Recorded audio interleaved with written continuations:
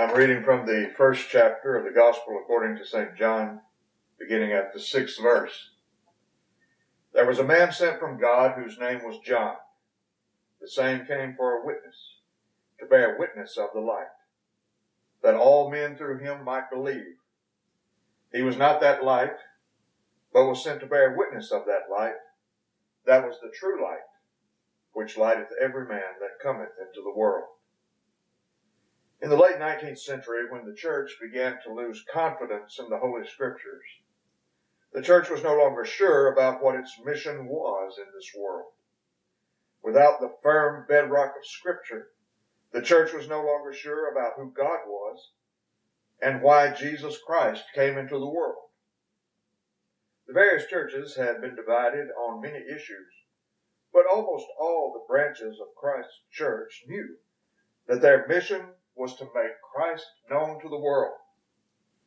But now that the church was no longer sure who Jesus was and what he came to do, the church had to find some new mission to justify her existence.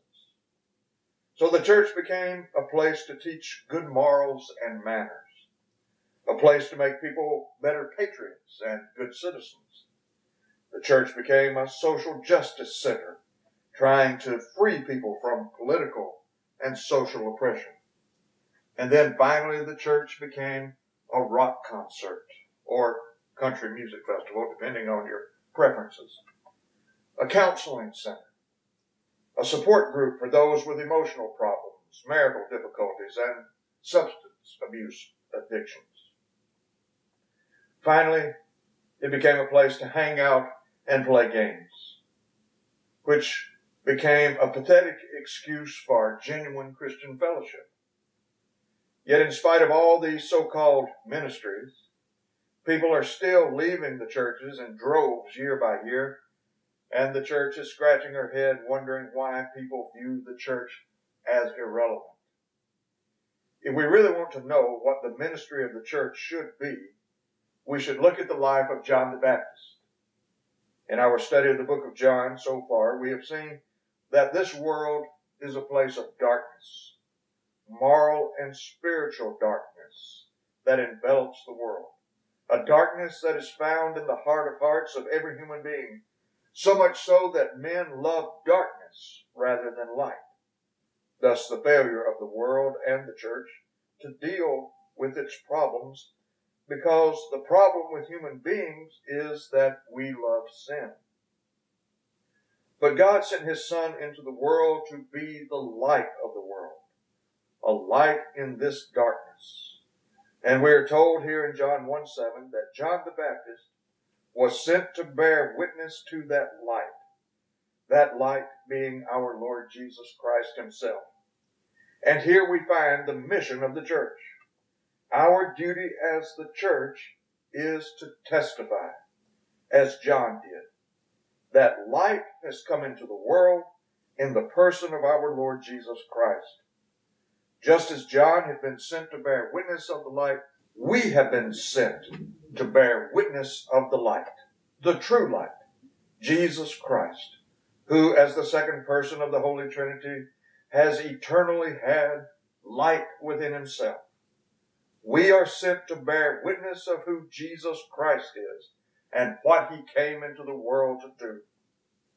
The story of John the Baptist is in many ways the story of all those who believe in Jesus Christ. As we study the life of John the Baptist, we see how God prepared him to be a witness to the light. All the gospel accounts begin with some depiction of the life of John the Baptist. Matthew, Mark, and John record the preaching and ministry of John the Baptist early on in their accounts. As their gospels unfold, John the Baptist arrives on the scene preaching with great power. But Luke goes further back and begins his account with the miraculous events surrounding the birth of John the Baptist. While John's father, Zacharias, is serving as priest in the temple, the angel Gabriel appears to him and tells him that he and his wife Elizabeth will have a child. Zacharias and Elizabeth are old, and Elizabeth is barren. Nevertheless, God will do the impossible, and John comes into the world through through a supernatural birth. In like manner, those of us who are Christians, those who are sent in these days to bear witness of the light, have been given a supernatural birth. We have been born again, born anew from above. We may not think that our spiritual birth is miraculous as the physical birth of John the Baptist, but it is even more so. Christians have been born again by the miracle working power of the Holy Spirit. We are born with a sinful nature, with hard hearts that love sin. But when we are born again, we are given new hearts that hate sin and love righteousness. This is the amazing miracle that has taken place in the hearts of all Christians. And it is because of this supernatural birth that we can bear witness of the light of the world. We can testify with all the authority of an eyewitness in a courtroom that we have been born again. We have seen the glory of God in the face of Jesus Christ. We have been transformed by Christ, and He is continuing His transforming work in us. We have been united to Christ, and we know Him deeply and intimately, and we can testify, just as surely as John the Baptist, that He is the light of the world, because we have seen that light. These glorious truths about Jesus Christ are no fable to us. Christ is real. The light has come into the world, and we have seen that light, and we walk in that light and rejoice in that light. We no longer walk in darkness, but have the light of life, because we have been born anew from above. When the angel Gabriel tells Zacharias that he will have a son, he describes to him how great he will be. Gabriel says, "And thou shalt have joy and gladness. And many shall rejoice at his birth, for he shall be great in the sight of the Lord, and shall drink neither wine nor strong drink. And he shall be filled with the Holy Ghost, even from his mother's womb. And many of the children of Israel shall he turn to the Lord their God, and he shall go before him in the spirit and power of Elias, to turn the hearts of the fathers to the children, and the disobedient to the wisdom of the just, to make ready a people prepared for the Lord." Now it is true that John the Baptist was unique in the history of the people of God. He was Elijah who was to come. He did go forth in the spirit and power of Elijah. He was filled with the Holy Spirit from his mother's womb. But the mission of John is still the mission of the church, to make ready a people prepared for the Lord. It is the mission of the church to preach the gospel the way that John did. John came preaching repentance, and it is through repentance that people are prepared for the Lord. The Lord comes only to those people who have been made aware of their sins, humbled for their sins, and desire to be delivered from their sins. It is so sad to see in our own time that the church has turned to so many other things to attract people, but has left the preaching of repentance. We think that if we preach repentance, that people will turn away from the church. Maybe so. But what we have tried in the last 150 years has not attracted people to the church. The church has made the mistake of thinking that if we become more liberal and accepting of sinful lifestyles, people will flock to the church. Exactly the opposite has happened. The more accepting and accommodating we become toward sinful lifestyles, the more people have abandoned the church and see absolutely no need of her. But when John preached repentance in the desert, the cities emptied and went out to hear this man call them a generation of vipers. They came to hear a man tell them that they were sinners and that they must repent or face the wrath of God. Why would people come to hear a man who was preaching that kind of message? Why did people turn from their sins and receive the baptism of John? It was because he was filled with the Holy Spirit from his mother's womb. It was because the same Holy Spirit that gave power to the prophets of old, like Elijah, was residing in this man. And though John did no miracle, his preaching in and of itself was a miracle, because his preaching prepared people to meet the Lord. John was a man sent from God, and he was sent with the power of the Holy Ghost. But the same is true of the church. We are also filled with the Holy Spirit. John was sent into the world in the power of the Spirit. We are also sent into the world in the power of the Holy Spirit. In John 20, verses 21 and 22, we read, Then said Jesus to them again, Peace be unto you. As my Father hath sent me, even so send I you. And when he had said this, he breathed on them, and saith unto them, Receive ye the Holy Ghost. Notice again that Jesus says he is sending them, just as the Father sent him, just as God sent John the Baptist. He sends these disciples out with the power of the Holy Spirit. And what does he send them out to do? He sends them out to bear witness. Just as John was sent to bear witness, we have been sent to bear witness. Jesus said in Acts 1:8, But ye shall receive power after that the Holy Ghost is come upon you, and ye shall be witnesses unto me, both in Jerusalem and in all Judea and in Samaria, and unto the uttermost part of the earth. John goes forth in the power of the Holy Spirit to bear witness of the light. Jesus sends his disciples into the world to bear witness of the light, to tell them that light has come into the world. And what is the message that they will preach? It is the message that John the Baptist preached. In Luke 24:46 through 49, Jesus said, Thus it is written, and thus it behooved Christ to suffer and to rise from the dead the third day, and that repentance and remission of sins should be preached in his name among all nations, beginning at Jerusalem. And ye are witnesses of these things. And behold, I send the promise of my Father upon you. But tarry ye in the city of Jerusalem until ye be endued with power from on high. There is the description of how we bear witness of the light. Bearing witness of the light is telling the world that Jesus Christ came into the world to suffer and give his life as a substitute for us in order that he might take upon himself the penalty of our sins. He came into the world to die and be raised to newness of life so that we might have a new life in Christ. And we see again the emphasis on repentance. People must repent. They must turn from their sins and plead for the blood of Jesus Christ to cleanse them from their sin. That is bearing witness of the light. Telling people who Jesus is, what he came into the world to do, and commanding people to repent of their sins. And again, this must be done in the power of the Holy Spirit, or it will all fall on deaf ears. Tarry ye in the city of Jerusalem until ye be endued with power from on high. John was endued with power from on high, and that is why his preaching was so effective and how he turned many to the Lord. And on the day of Pentecost, we see the church invested with that same power as the apostles preach in the power of the Holy Spirit, and 3,000 people are converted. Why did all those people repent and receive baptism?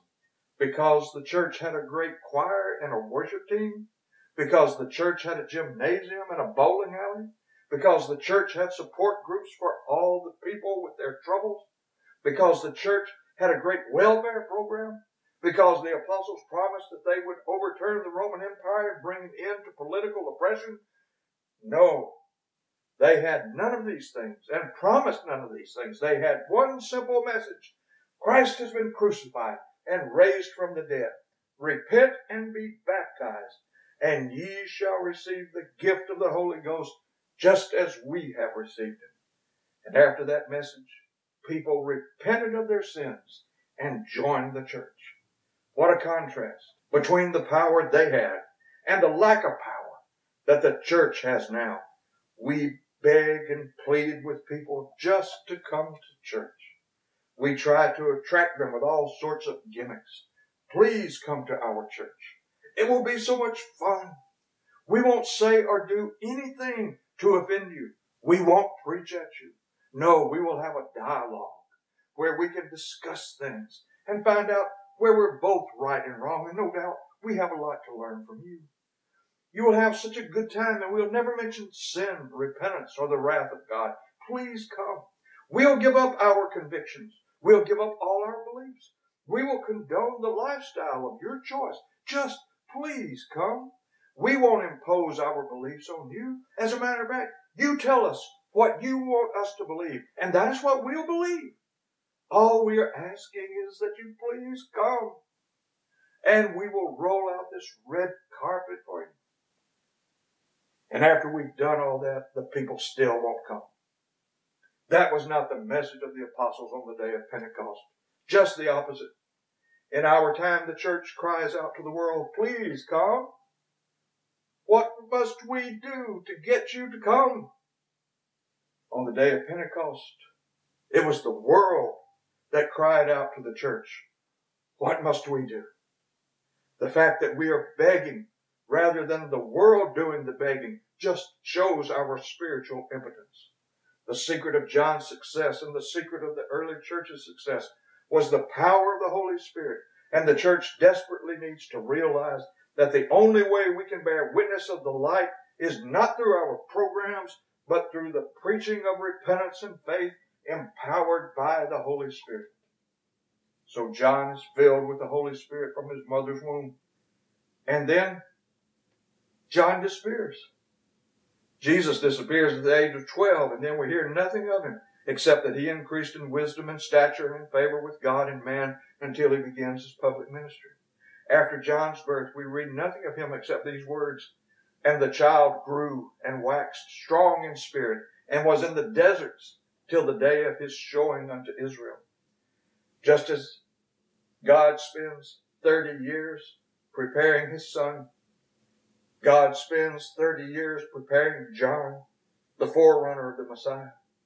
John the Baptist is the great ascetic, living in the desert, wearing camel skin, eating locusts and wild honey. This is the way he was prepared to be the great prophet that he was. All that time that John was in the desert, he was preparing to be a witness of the light. He was not being prepared to draw people to himself. He was being prepared to point people to the light. He was being prepared to point to Jesus Christ and say, behold the Lamb of God who takes away the sin of the world. He prepared 30 years for what would be a very short career, something like perhaps 2 to 3 years. All that time, God was preparing his man to be a witness to the light. And when he emerged, people knew that a prophet was among them.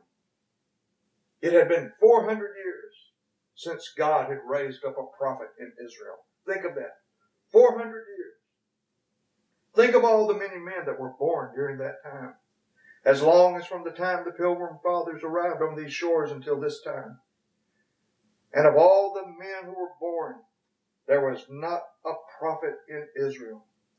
Israel had had Samuel, Nathan, Elijah, Elisha, Isaiah, Jeremiah, Ezekiel, Daniel, and a host of others. But after Malachi, nothing. Even among the Jewish people today, there's a strong tradition that prophecy ended with Malachi. And many of them believe at the present time, prophecy will not be restored until the Messiah comes. But as Christians, we say that there was no prophet in Israel for 400 years. Many Jews today believe that there has been no prophet in Israel for over 2,400 years. The Jews have had many great rabbis and teachers to arise over those 2,400 years, but none of them have ever been called prophets. Since Malachi, the Jews believe that the only way that God speaks to them is through the written word of God, the Torah.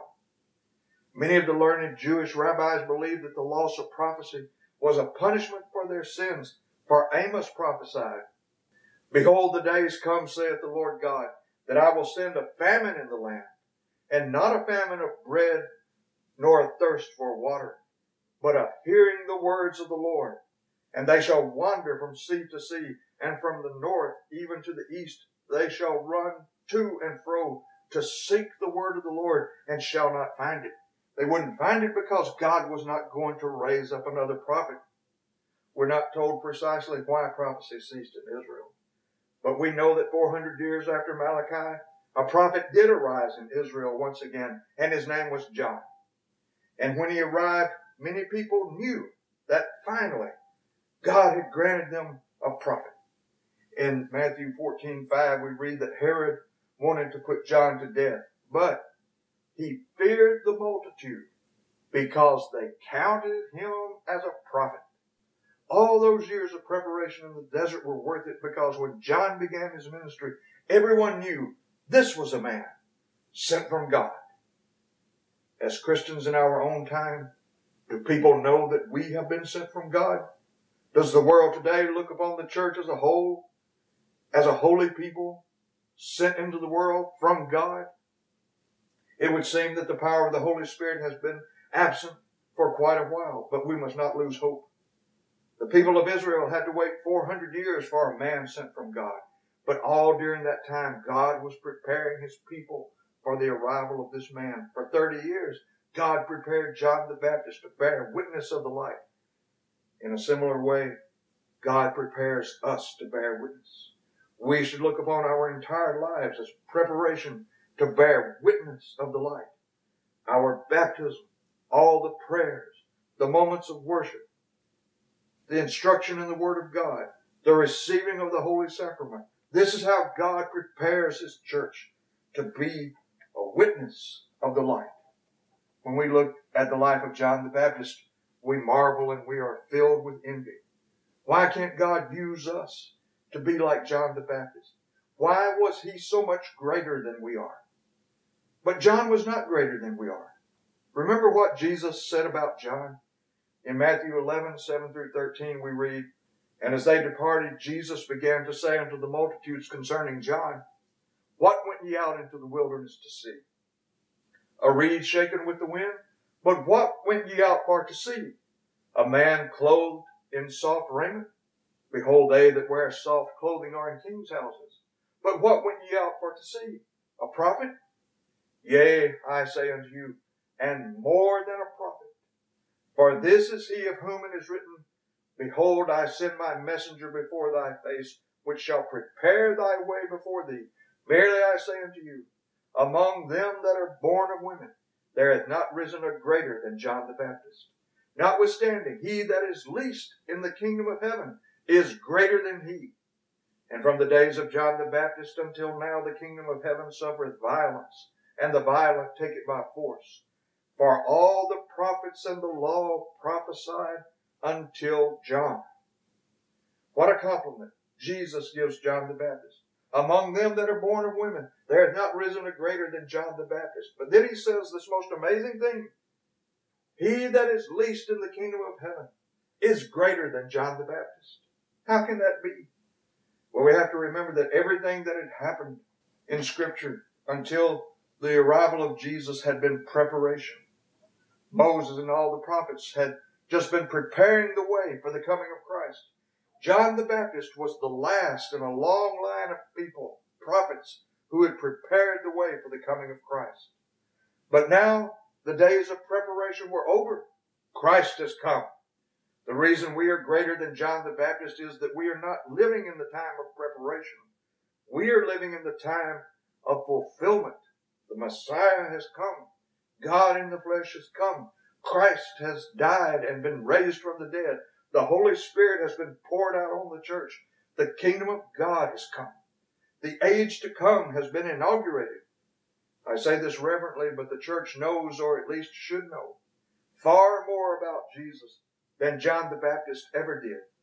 You remember that John the Baptist, while he was in prison, even he had his doubts about whether Jesus was the Messiah after all, because he still had some false expectations about what the Messiah would do when he came into the world. But now we know the things about Jesus that John did not know. Remember, John the Baptist had no New Testament.